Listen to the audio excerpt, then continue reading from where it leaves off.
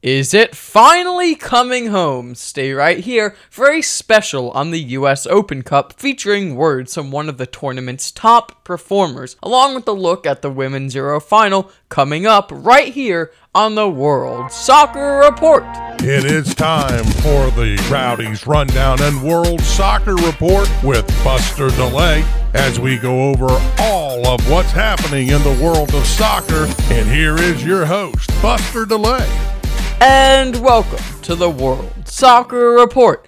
Man, oh man, do I have an episode for you today. Here's a look at the schedule. As always, I'll talk some rowdies, and then after that, I'll dive into an overview of the final between England and Germany in the Women's Euros. Following this, stay tuned for an exciting report of the US Open Cup featuring underdog stories and some words from one of the key players in the tournament. The Tampa Bay Rowdies took to the road to face Indy 11, and I tell you, it was really weird seeing Tejada in an Indy shirt. If you missed this trade, be sure to check out the last episode of the show. Indy, who conceded to Tejada earlier in the season within 45 seconds back at Al Lang, now found himself taking the lead first in the 30th minute. Jared Timmer found the head of Raul Aguilera, who had been sent off in the previous meeting between the two squads, a sweet form of revenge for the midfielder.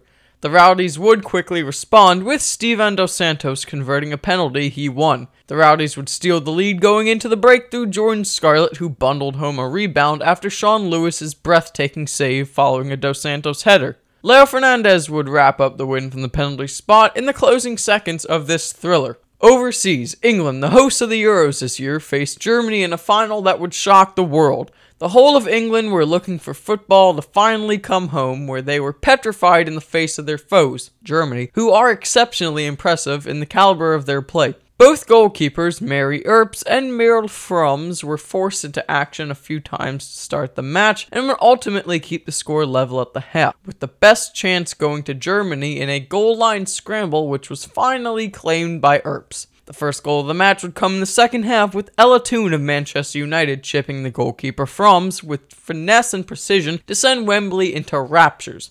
Not long after, Lena McGull would tap home a delectable Germany attack to equalize. The 90 ended 1-1, as did the first half of extra time. The winner was to be found by another England substitute. Chloe Kelly won a corner and scored following a save from Fromms to lift the silverware for England. What a tournament by the English. Speaking of tournaments, it's time for a special on the US Open Cup. Stay tuned. Later in this segment, there will be an interview with one of the most valuable players in the entire tournament. The US Open Cup allows teams of different levels in the structure of soccer in the United States of America to compete against each other. The higher the team is in the structure, the fewer games they will have to play in the preliminary rounds. For example, a USL team would play more than an MLS team.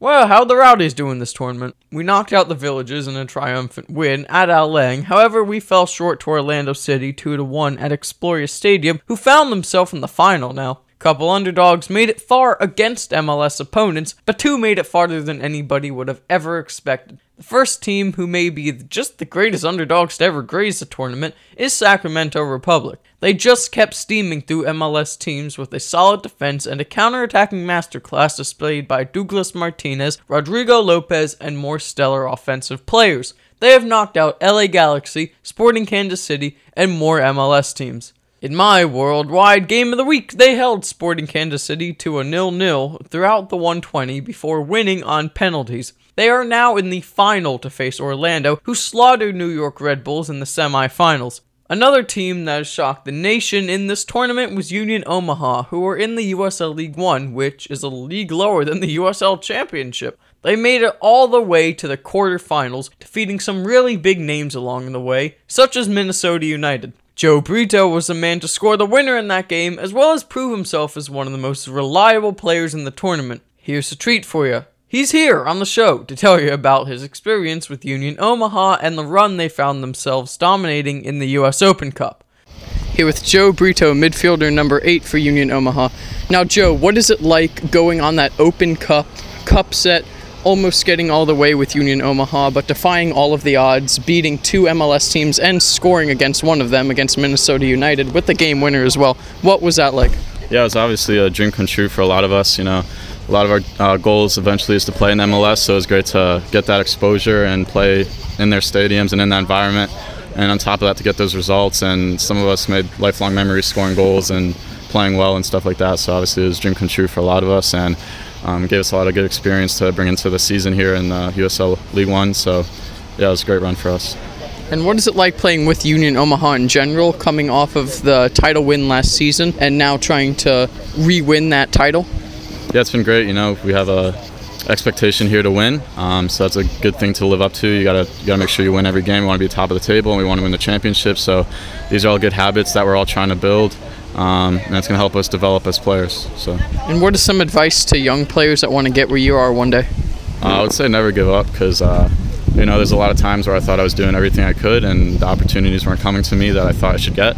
But if I just quit, I never would have got to where I am now. So if you quit, then you have no chance. So you might as well just keep going no matter what happens. That was Joe Brito, midfielder number 8 for Union Omaha. Thank you, Joe. 2 little transfer bits and bobs, and then we'll wrap up here. Barcelona have done it again in the transfer window. They've signed defender Jules Koundé, stealing him from his likely target, which was going to be Chelsea. Meanwhile, Luis Suarez leaves Atletico Madrid to return to his boyhood club, Nacional. Be sure to check out my Instagram account, @World Soccer Report. That's @ World Soccer Report, all one word. And if you are listening in on the radio, be sure to check out my Spotify show archives by searching up on Spotify, The World Soccer Report, not all one word. While you're there, be sure to click the link in my Spotify show description to find out how you can help the show. Thank you for listening, and as always, thank you to Radio St. Pete Online for being my home base here on the show. This has been the World Soccer Report, and I'll see you at the game.